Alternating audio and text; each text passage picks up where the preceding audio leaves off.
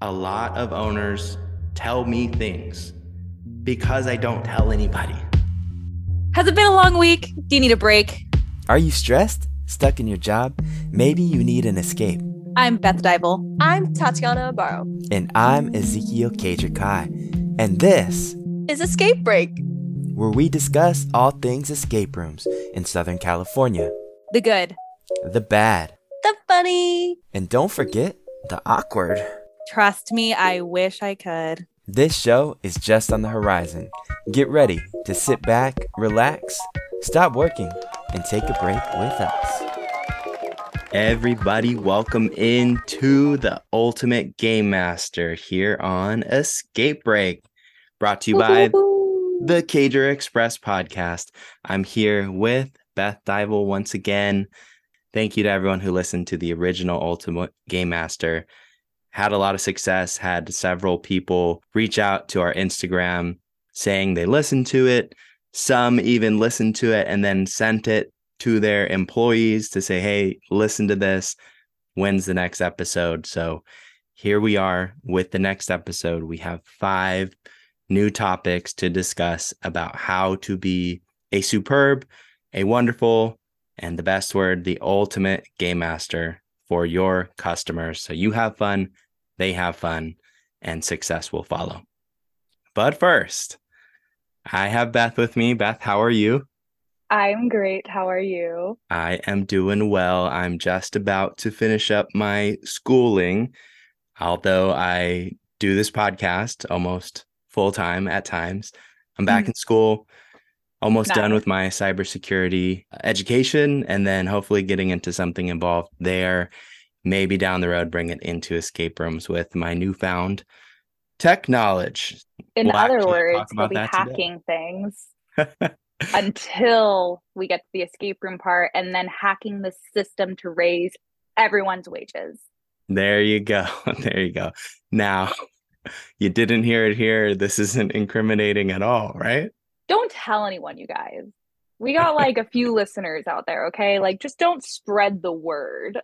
Yeah. And they just changed the rule recently that you can't use like rap lyrics against someone as evidence in court cases. So maybe that can be expanded to you can't use what people say in podcasts against them in court cases. But who knows? Let's not go down that road. Anyways, we're going on a tangent. We're going back to the Ultimate Game Master. Yeah, the Ultimate Game Master. So again, we have 5 categories today. We'll count them out. We'll put them in the description, and we're going to keep this thing going. We'll have several more episodes like these. Maybe even down the road, we might do something more interactive. But for now, we're going to talk about 5 things. We talked about quite a few basic categories, but essential last time. And the one we're going to start off with today is number 1, which is orchestrate your timing as a game master. Now, I hate to break it to anyone who's listening who might not be a game master, but your success in a room, absolutely you play a part as a player, but to a certain degree, the game master is somewhat of a puppeteer, a conductor, and they can determine whether or not you're going to get out. So most rooms you have 60 minutes, so we can kind of talk about it in that way. Beth, tell us about timing in a room. Why is it important? How have you been in control in the past? So timing in a room, I think, is super important because you don't want to push a group so hard that, like those needy groups that want every single clue, you're like, oh, I know they want to escape so badly, but it sucks when you give them every single clue and they get out in 20 minutes. You can make their experience so much better by kind of pushing them clues and nudges that don't reveal everything right at once. Just that way they can spend more time in certain areas, really enjoy the room, and you can maybe extend that 20-minute gameplay to like 45, 50 minutes if you kind of nudge them in ways that just aren't giving them the whole code, or don't give them the entire clue all at once when they just started 2 minutes ago. Like, just give them little pushes, because you already know how the room goes. They don't realize how much there is in the room. They think there's going to be 1.5 million things in there. So they're like, let's get through all of it. Mhm. You know exactly how many puzzles there are, and you should know the timing of those puzzles, and you should know how long it generally should take for them to solve certain places. So you should be able to gauge where to help them when they ask for it. And they'll be really happy about it because they spent $35 to $50 on an hour long experience versus 20, 25 minutes. Yeah. And we've talked about this early on with kind of the funny things customers say that might be a little mundane to a game master, which is, hey, if we get out in 30 minutes, do we get our money back or do we get 50% back because we only took half the time? Mm-hmm. Unfortunately, people do view escape rooms as getting their money's worth by getting their hours worth. So you cannot control it completely, but most groups are going to need your help. So you want to try to conduct a game that your group finishes. I like to say, and when I was a general manager, I would say, hey, try to make it so they get out under 10 minutes. Because you feel that suspense of, hey, there's single digit minutes on the clock. We might not make it. And then if they do make it, and hopefully they do, they kind of feel validated. Like, wow, that was exhilarating. That was adrenaline filling. We got out with 3 minutes to go. Yeah, Now, and that exhilarating feeling is like what you should go for. The last minute escape, the last few seconds on the clock, the last few minutes, whatever it is, because you're kind of drumming up their escape room high and you're kind of feeding into it a little bit. And this will lead into a different topic later, but it's one way that will help you kind of upsell your other rooms. Like trying to do those same day bookings. They get out and they're just like excited. They're like, wow, we only had minutes left, seconds left, whatever it is. And you could be like, oh my gosh, we have more rooms for you to play.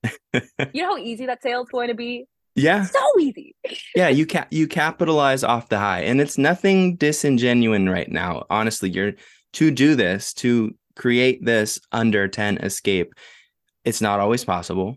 You have to know your personnel. So a little bit of basketball terminology, the KYP is what they call in basketball, know your personnel, and understand, hey, how advanced is the group? Are they getting things fast? And sometimes you pick up that in the room. But by no means, and I mean this 100%, by no means do you ever stall your group. You cannot stall time. You can help them with time and say, hey, they're a little bit behind. Let me give them the nudge here. But never stall your group. Then you start meddling with the group. You're only going to get into a world of trouble. But you have to know your puzzles. Some puzzles are early level of knowledge. Some are deeper knowledge level puzzles. Some take at minimum, 5 minutes, some take less, some take more, but you really have to kind of know your inventory. Did you do anything specific to like keep track of which puzzles like took the longest over time? Keeping track, I think the easiest thing that I did was breaking up the puzzles into half hours. So, or breaking it up into rooms. So if it was like a single or a 2-person or a 2-room escape room, then I would break it up in half and I would say, okay, if they go through these puzzles in the first 30 minutes, they're on track and they're all good. But if we start getting to 40 minutes, I got to start pushing them a little bit more, asking them if they want hints, or if they really are like, we don't want hints at all, don't want clues at all. I just have to hope that they can get through the rest of the room. And other times we had like those sheets that had all of our clues and how the room setup was. And so we were able to take those in during reset. We were able to take them out and use them to track what clues we have already given, which is great if you're kind of not like 100% on your room, but you're training. It's a really great resource to have it written down. And if you need to know like what the clue is off the top of your head, you could look down, write it down. Right. But I did love having those because that broke it up into rooms as well. You were able to check everything off and go, all right, they're halfway through. And you don't have to look at the camera as intently to be like, did they get that open? Did they get that open? If you can just keep track of it as you're going, it's really helpful. So that way you can figure out like, okay, at 36 minutes, they got that open. They have 6 minutes to do this. They got this and that. And having it written down in front of you is just a really great resource, in my opinion. Yeah, it's a great way to train, and even past training, even when you're a pro already, it's still a nice way to stay organized. At Locked Adventures, Jim Norkus and Christy there, they had us do essentially kind of like check marks. So there's multiple rooms in the adventure. So there was a timestamp. Hey, if they're still in room 1 at this time, they are then behind. If they're in room 2 by this time, they're ahead. So that was like a cool way to keep track of time, know if you're on pace or behind, how to give more hints, less hints. And it's just a good way to keep timestamps. Now, some rooms have hint technology and even puzzle technology that it records when the puzzle was solved. This is more so for tech rooms, when the puzzle was solved at what time. And that data can actually be turned into averages. And so you can kind of see the averages over time of, hey, when is this happening in the rooms as the data grows? That's super interesting. I really wish I had seen systems like that, but I only got to work with them for a little bit. But, for my longer jobs that were in escape rooms, we were manually doing everything, just right in our little noggins. Of course. And we started early in escape rooms, right? Yeah. We moved up, you guys. We have so much technology. Yeah, technology is definitely taken over. Let's conclude this as far as orchestrating timing to just say one of the main reasons you don't want to let this go by the wayside is if you don't orchestrate timing every way you can, besides stalling a group, you will run into a group eventually that finishes their adventure with 30 minutes left, and they get out the final door and they say, that was it? And that hurts. We did it? We're done? That hurts. It hurts. It really hurts. Yeah. So do what you can as a game master to understand not to give hints too early, understand the timing of your room.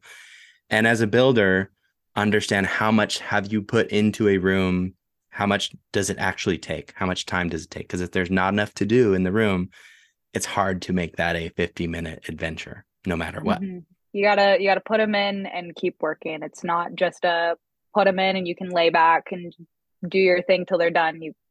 You got to pay attention. You have to help them. They don't know the room like you do. You got to nudge them where they can escape. Yep. That's the whole thing. I agree. All right. Speaking of builds, number 2 today is be honest about your builds. And this is a very tough conversation from a game master perspective. Be honest about your builds. Now, I can't tell you a single establishment that has one sole contributor. Like every single thing was done by one individual person. Sure, we have our primary builders of the worlds, but even then you have contributors that are doing story design, maybe painting, maybe set design. One person does the tech. It's always a conglomerate effort. And then people buy props. It's not a secret anymore. People buy props. I'm not going to name any names today, but your favorite escape room probably has bought props, puzzles, and sets and built off of them. There's nothing wrong with that. But as a game master, you just have a group finish. They have a great time. You're usually the face they see, especially if you're a manager, and they're going to think this is your escape room. They're going to say, oh my gosh, that was awesome. Beth, did you build this? And then you're on the spot. You're on the spot. They love you, Beth. They love you. They just did the room of their life. Beth, did you create this? What do you say? I usually said no, but we had a team that would build out our rooms. So I would just explain that. I would go, hey, no, I am just the manager. I'm just the game master. I'm here for you guys. I'm here for you. Yeah. Now the room, totally different team that's part of our company. What questions do you guys have? What do you want to know? What are you curious about? Exactly the same demeanor and all. Yeah. And that's a great way to handle it. I mean, the truth is as mentioned, it's never one person. Even though you might be the face, people are inquisitive. And it would be super cool if it was, I built this myself from the ground up. It's rarely that.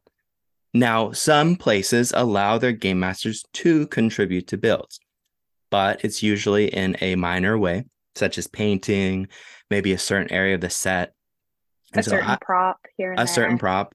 And then a lot of escape rooms are hybrids. At Locked Adventures, the rooms there are largely hybrids. There are bot props, there are bot puzzles, but then Jim does a lot of stuff behind the scenes to enhance it.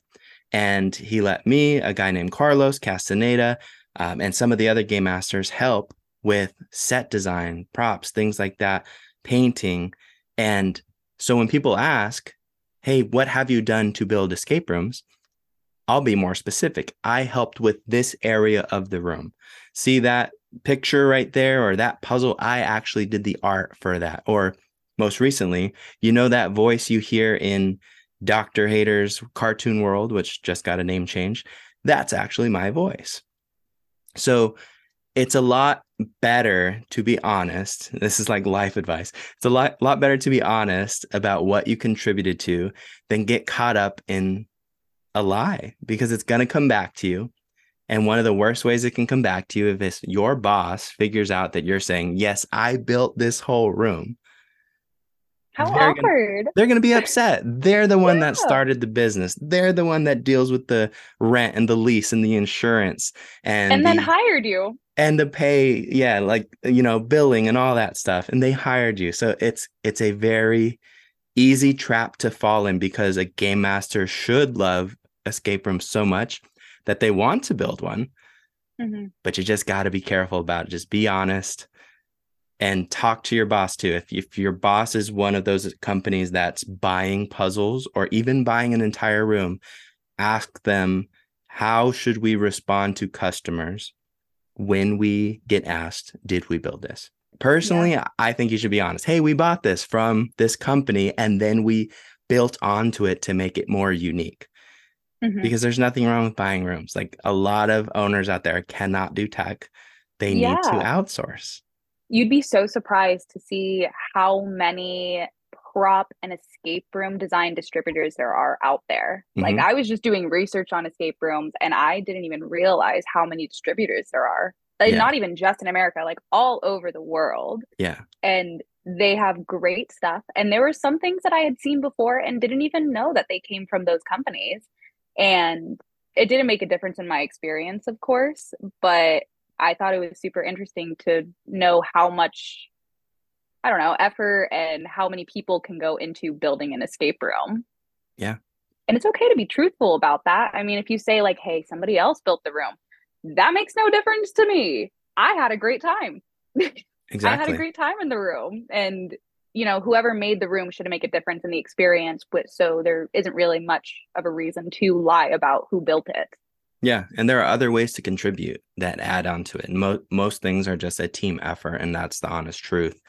But I understand the need or like the want to feel accomplished. But it just kind of reminds me, and this is maybe an extreme metaphor, but I used to be in financial advising and I had just passed my license exams for like dealing with stocks and life insurance and all that stuff.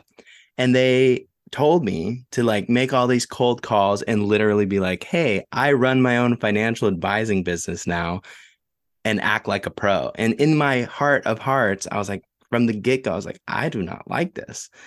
Morally just wrong. Long story short, I called Jim from Locked Adventures and he was one of my dials. And I was like, hey man, like, can I come talk to you about investing and financial advising? And out of the goodness of his heart, he said, sure. I sat down on the couch with him and he was expecting me to give him some sort of cold spiel about, why he should put his money with me. And I said, dude, I'm doing some other things to advance my career right now. I'm in financial advising. I hate it. Do you have a job for me? And that's how I got into talks about getting back into escape rooms a second time and working at Locked Adventures. Pretty dope, honestly. I mean, better than calling people up and lying that you're like this pro at financial things. Right. And I mean, like, I love math, I love numbers, but by no means was like, I I'm not pro. the business owner. I had literally passed my certification like a couple days before I called Jim, and all of a sudden they're, these business mentalities that are a little bit of sellouts, in all honesty, are telling me, hey, just lie. And I'm like, what? No, I don't want to. Yeah. Also, like, okay, I don't know. I'm going to complain about this. If you are going to expect your employee to lie right off the bat, or how good of a liar do you think they're going to be able to run all the way home with that sale? Like, Exactly. I like mean, what's going to happen when they're like, yeah, talk to me. so all this to say, don't be a Don't liar. lie. And if you feel like you're doing something wrong in life, speak up and do what you need to do to be truthful. So it brings us to point number 3 today. A little bit of life history on myself, but point 3 We're is opening up.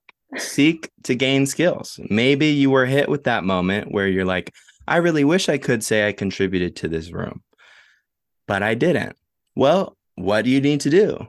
Yeah, who's to say you can't? Go get skills.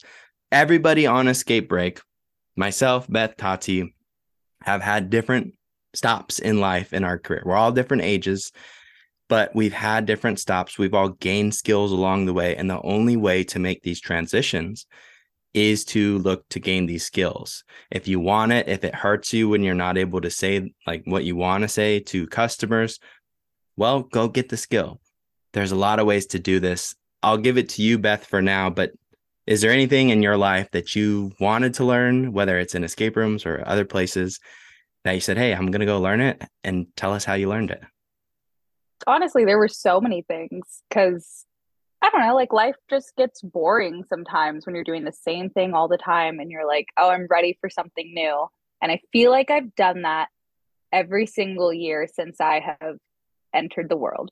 Mm-hmm. We got a different hobby, we got a different thing. Yeah. And when I got into escape rooms, that was my different thing. I was working at a retail store. I hated it. I had just graduated high school. I was in college. I had no idea what I was doing. And I was going to college for communications, which communications is great. I had no idea what I was going to do with it. And I had done an escape room, fell in love with it. And I had asked them if they were hiring at all. And 2 weeks later, I got a job there and I was learning something totally new. And then from then on, I learned about fixing props, even if they were kind of like Jimmy Rig janky fixes. I was scrappy. I learned how to be scrappy. That was great. But there were tons of things I got to learn, like from escape rooms. I got to learn about marketing, and then I got to learn about how to fix props, and then I got to learn about like improving my customer service skills and my people skills. And all you need to do is ask. And then if you can't get the opportunity fulfilled there, find a different place to go to that will be able to give you that opportunity. Because if you're itching for something new and you're going, I want to be a part of that, I want to be on that list of people that have contributed, like that's your sign. Go ask somebody who's going to be able to give you that space to flourish and learn something new, because you're going to have way more fun. And if you don't have more fun, there are plenty of other things to try. Yeah, I love that. And you know, my friends ask me, tell me about your friend Beth. And I say, well, she's super scrappy. I mean that in the best way. That's a really good compliment.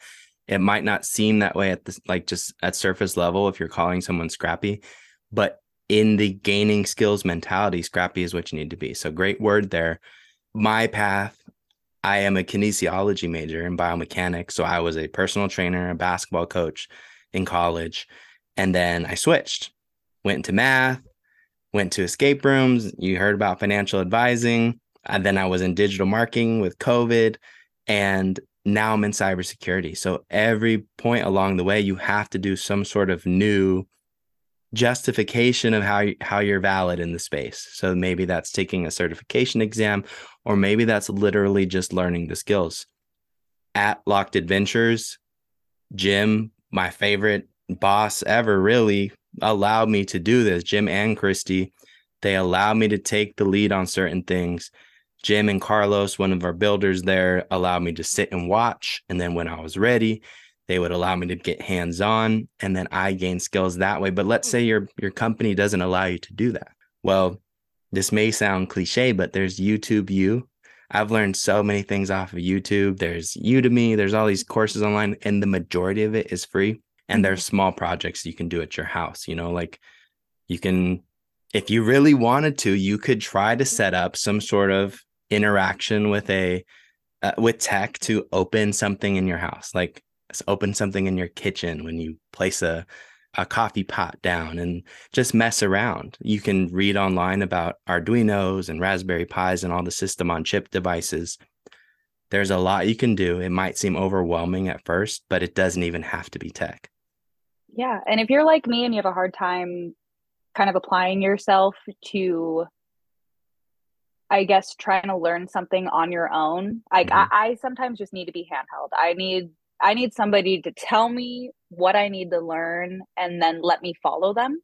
And Mhm. if you don't have a space for that, community college has a lot of courses that you could take Mhm. that will help you with artistic skills in escape rooms. Like the community college has like a theater department. They probably have set design. They probably have Yeah. set builds. They Right. probably have like painting classes that you could take to learn about texture. And those are all great ways to just get started, especially in something that's not even including tech, learning how to build the pretty part of the set. And then when you're getting a little more comfortable with that, move into the tech part, move into the behind the scenes. And I don't know about college classes on any of those. I'm sure there are. I'm just not techie. Yeah. I mean, Like there's, Arduino and Raspberry Pis are the only words I know. and that's okay. And you also know RFID. Oh, There, yeah. there you go. See, but regardless of the fancy buzzwords, it's true. There's formal learning, like your college courses. There's informal learning, like just going online. And I personally believe this. This is an opinion, but if you don't have the drive to hop online and try to dive into the wormhole of the internet to learn, then you probably don't want to learn it. But Mhm. it doesn't have to be tech. It doesn't have to be construction. It could be customer service. It could be telling your story, like we talked about in the first episode. Practice with your family, practice with your significant other, your friends, and say, hey, can I tell you a story? I'm going to try to do it really theatrical. I want you to tell me how it makes you feel. Right. And you get to work with your nerves. So Mhm. lots to learn. You have to view a game master as a real job. And as a real job, your boss is going to try and say, hey, who is bringing the most value to the company? They're last to go if we have to make any cuts. Who's bringing the least value to the company? They are first to go. Also, with gaining skills, it's a great way to try and get comfortable with the people you work with, try and get comfortable with your managers, your bosses, the owners, whatever, because the more comfortable you are, the better constructive criticism you're probably going to get. Like Mhm. they'll feel a lot more comfortable knowing that you're going to accept it. And they want you to be the best because they would love for you to be the best. You're working at their company. They hired you because they thought you were awesome. So ask them where you can improve. And they will tell you, oh, I mean, here and there. And then you work with that, and that's okay. And so just try and get more comfortable with your staff, the people you work with, because they will give you a lot of really good advice. They see you working with groups, they'll be able to give you pointers and help you out. But just reach out for that kind of help. I love it. I love it.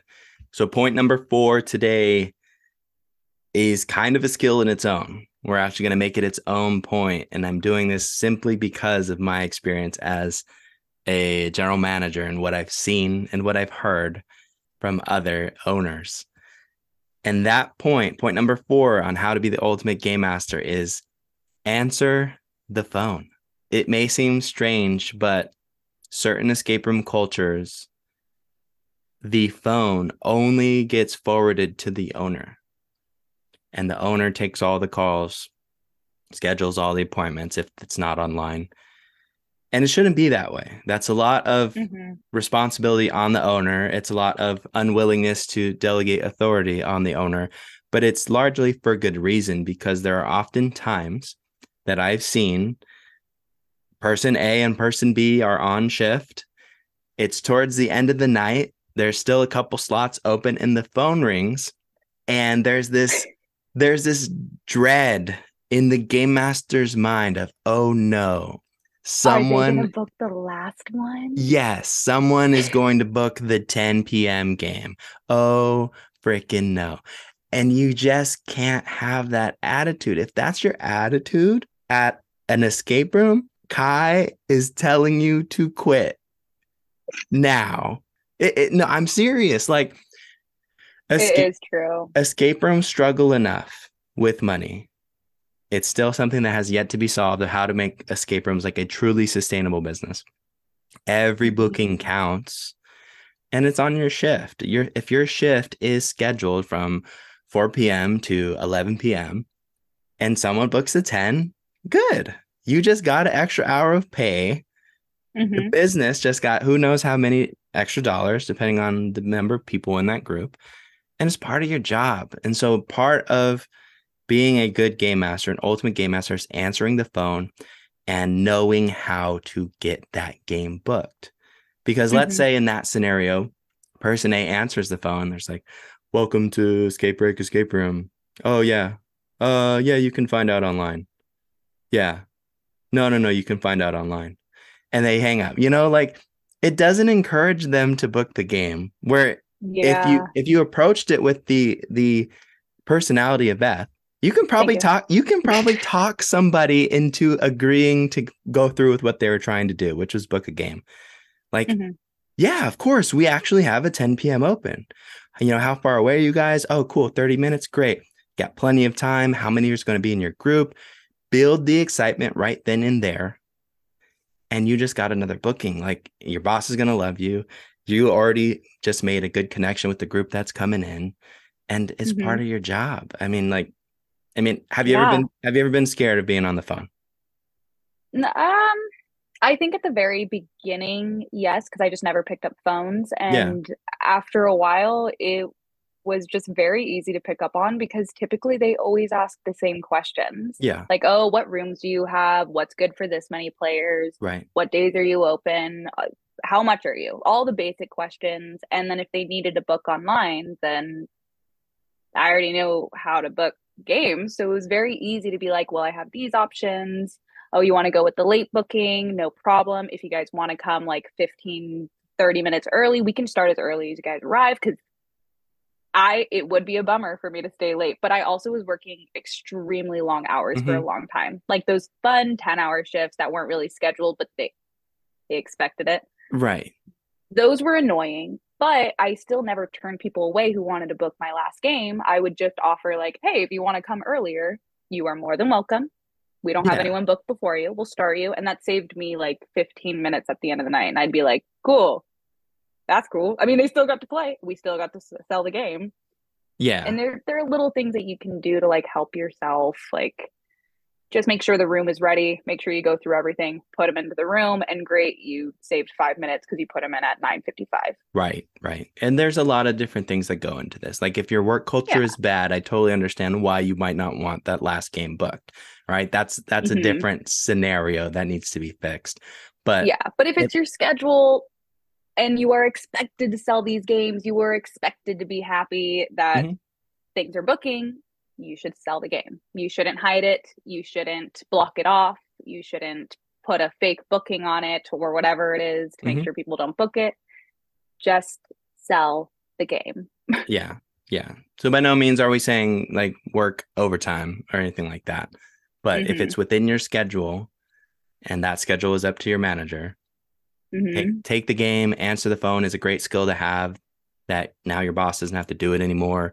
And Beth, you mentioned another skill that we didn't actually talk about, which is understanding your sales system. Like, can you book a game for another person? Can you adjust the schedule with all the interfaces, whether that's Bookio or Rezova, or did you use anything else? Checkfront. Yeah.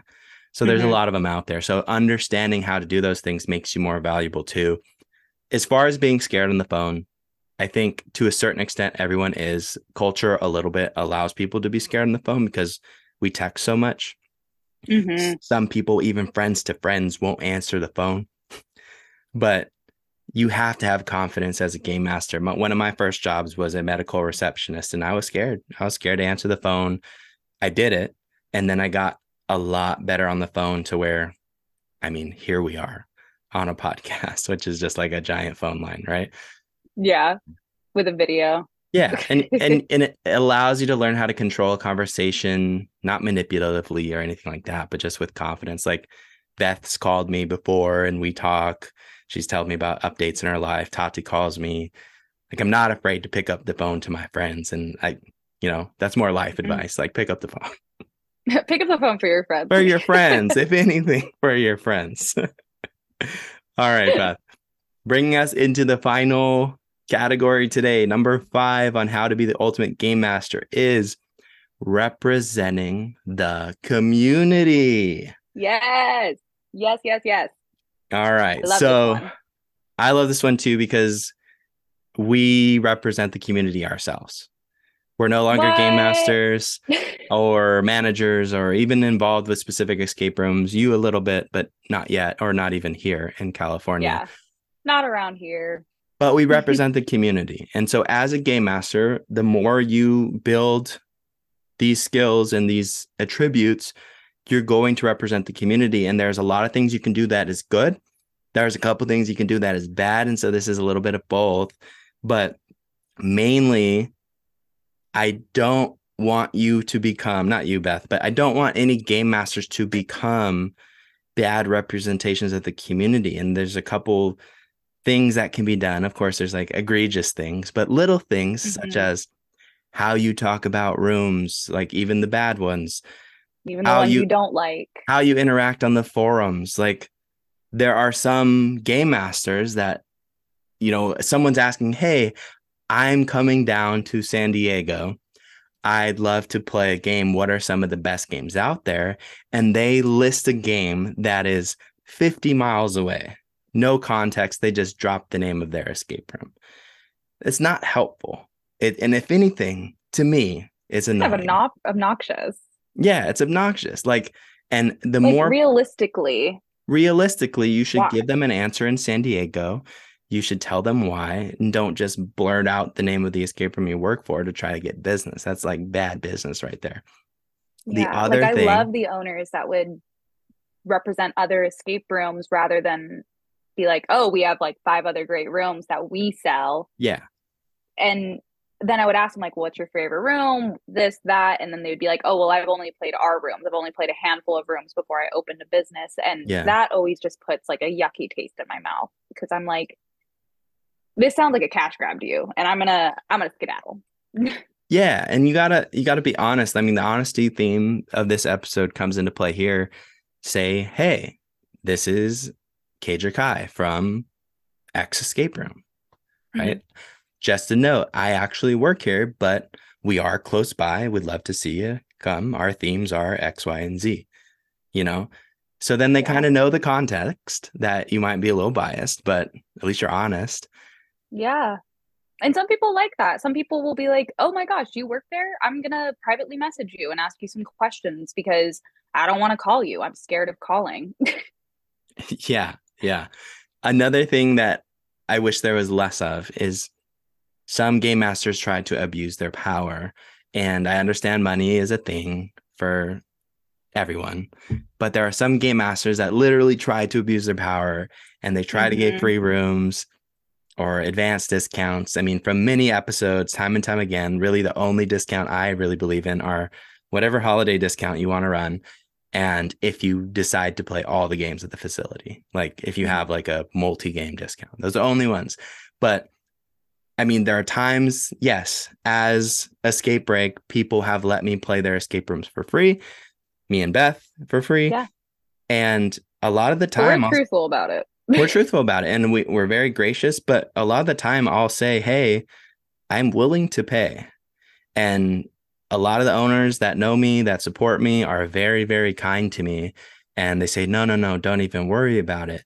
But I am willing to pay because there are times that I understand this is a very hard thing to do. So don't be that game master that's like trying to abuse the system. Obviously, if someone really is saying, hey, you can play for this discount or you can play for free, which is super gracious, do everything in your power to like honestly represent the room. Like don't give a fake review or anything, but like represent the room well.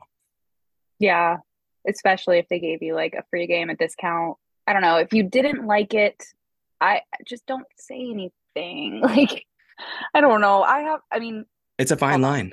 There's a fine line. Yes. If I play an escape room and I leave a review, typically it's 5 stars. And if I play an escape room and I don't leave a review, usually I forgot. Usually I just didn't think about it. But other times it's because I didn't like it and I didn't have much good to say about it. And that's only happened a few times, but I will simply just not say it.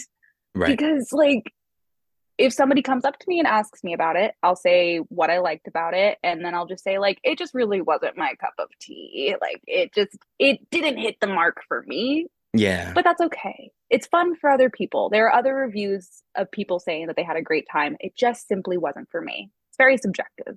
Yeah. And I'm a stickler here. Like, you've heard it. If you listen to every episode of Escape Break, you've heard me say, don't listen to reviews from other owners because they play for free. And they have this like little pact between themselves to say, hey, let's give each other 5-star reviews to boost the community. That's not what I mean by representing the community. Like, I promise you, they have a pact to do so. And I know that might sound slanderous, but it's true. But it does happen. And so you have to, here comes the question of growth is, how do you talk about a room as a game master, as someone who's supposed to uphold their duty to represent the community? How do you talk about a room that you didn't like in the right way? So you play a room, let's say like the most extreme scenario, you play a room, they let you play for free because you're part of Escape Break and you hate it. And then a group comes to you and says, hey, I saw you played this room. Should we play? How do you handle that situation? I know I'm putting you on the spot right there. We didn't discuss this beforehand. I know. How dare you? How dare you put me on the spot? It's okay. I'll answer it too, but I'm asking you first. Typically, I will just try to find as much good that I do see in the room as possible, whether that's like the decor or a singular puzzle or whatever. And I will let them know like, oh yeah, I played it. I had a fun time. My group had a good time. There were just some things that kind of missed the mark for me. I'm a really big lover of set design, and I just feel like the set design wasn't really up to like what I was expecting. But there were other things I really enjoyed. Like I liked the puzzles, I liked this, I liked that, and I would switch things out however I needed. Whether that's like I loved the puzzles, I hated the decor, I loved this, hated that, and I would just kind of give them the softest truth I could give them. Yeah. If that makes any sense. Yeah. Like I wouldn't badmouth and be like, it was shitty and bad and I hated it and I wanted to burn to the ground. Someone out there. Okay. Like I like it. To the ground. I like anyway, it. I like it. But I would just give it more of a softer kind of truth and add in some things that might interest them more, or I would probably ask them questions like, what are you looking for? Like, are you looking for great puzzles? Are you looking for great set design? Are you looking for pirates, mummies, whatever? That way I could be like, maybe not this one, maybe this one, maybe that one. I don't know. Yeah. I feel like it's so hard because there are so many options and factors that you can use and keep. And these are like scenarios that I'm like, okay, what about this? And then what if one of them asked me this question? And then, I think about it too much. Yeah. But I guess that's why we're on a podcast. So we're just talking. No, I'm proud of you. I really did put you on the spot there. So I'm just ranting. For me, if I was asked to play a room from someone I knew and I hated it, I would talk to that person right after and let them know, hey, this is what I really didn't like about it. And so I do that first and foremost. Sometimes it's harder than others, depending on who the person is that's letting you play the room. But normally the people that are letting me play their rooms, I have decent relationships with. So I would let them know. If someone asked me, hey, I saw you just played this room, how was it? Should we play? And I actually hated the room. I have come to the conclusion that it's never so black and white of I hated it or it was great. There are moments that are good. There are moments that are bad. So I encourage everyone to increase their vocabulary when they're talking about rooms and reviews, because I've started doing this thing on Morty where I put a little blurb, and sometimes it's comedic and sometimes it's just, not comedic and just factual, but it's what you might like about the room and then what you might not like about the room. So I try to split it up because my personal experience in the room is not going to be yours. And when it comes to being professional, the circle of professionalism, in my mind, does not elude the circle of honesty. I think being honest is part of being professional. So being dishonest or even being discretionary shouldn't ever be overlapped with professionalism, right? I don't think being dishonest is part of professionalism. And some people would argue that, right? Well, in this case, you shouldn't have said that. If your vocabulary is high enough and you take your emotions out of it, you can really say, the room has a lot of promise. The room has some really cool moments. Hey, what do you like this theme? Then you're going to love this room. There was a puzzle that I didn't like, but it's not the whole room, right? It doesn't sound that bad because it probably wasn't that bad. Yeah. And you're like, it kind of was a downer for me, but it won't be a downer for everyone else in the world. Right. Because the ultimate goal for me, and I hope for all the game masters out there and people just involved, players, game masters, owners, builders, etc., is that every room becomes great. Because the more bad rooms there are that don't seek to improve, the quicker the escape room lore is going to end. Yeah. Right? Beth just farted. So sorry, guys. Excuse me. The quicker the lore is going to end. We don't want escape rooms to die, because the best part about representing the community as a game master is you are then inclusive. You're not the cocky escape room that says only play us. You're the one that says we're great, but hey, you're done with us. Go play Confusion. Go play Mad Rapper. You're going to NorCal? Go play Enchambered or try out Palace Games if you have enough people. Like all these things, be the guru, but do it in the right way. That's all I'm saying in terms of representing the community. I love what you said about having better vocabulary, because that's totally true. I mean, you can't just sit there and be like, oh, the room was good.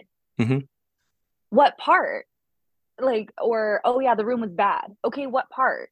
And you can totally make yourself sound so much better if you know just certain keywords that you just keep in your back pocket, like set design, decor, technology, puzzles, I don't know, paint. If you just have all sorts of little words in your back pocket, you can pull them out and be like, I liked this, but I didn't like that.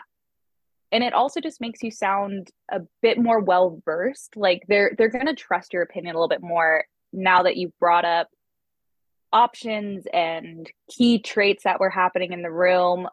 You brought it up, and also it shows you played the room, because there are plenty of people who will say that they didn't like a room or they did like a room and then not play it at all, and then people will go play it and be like, I was bad or or something.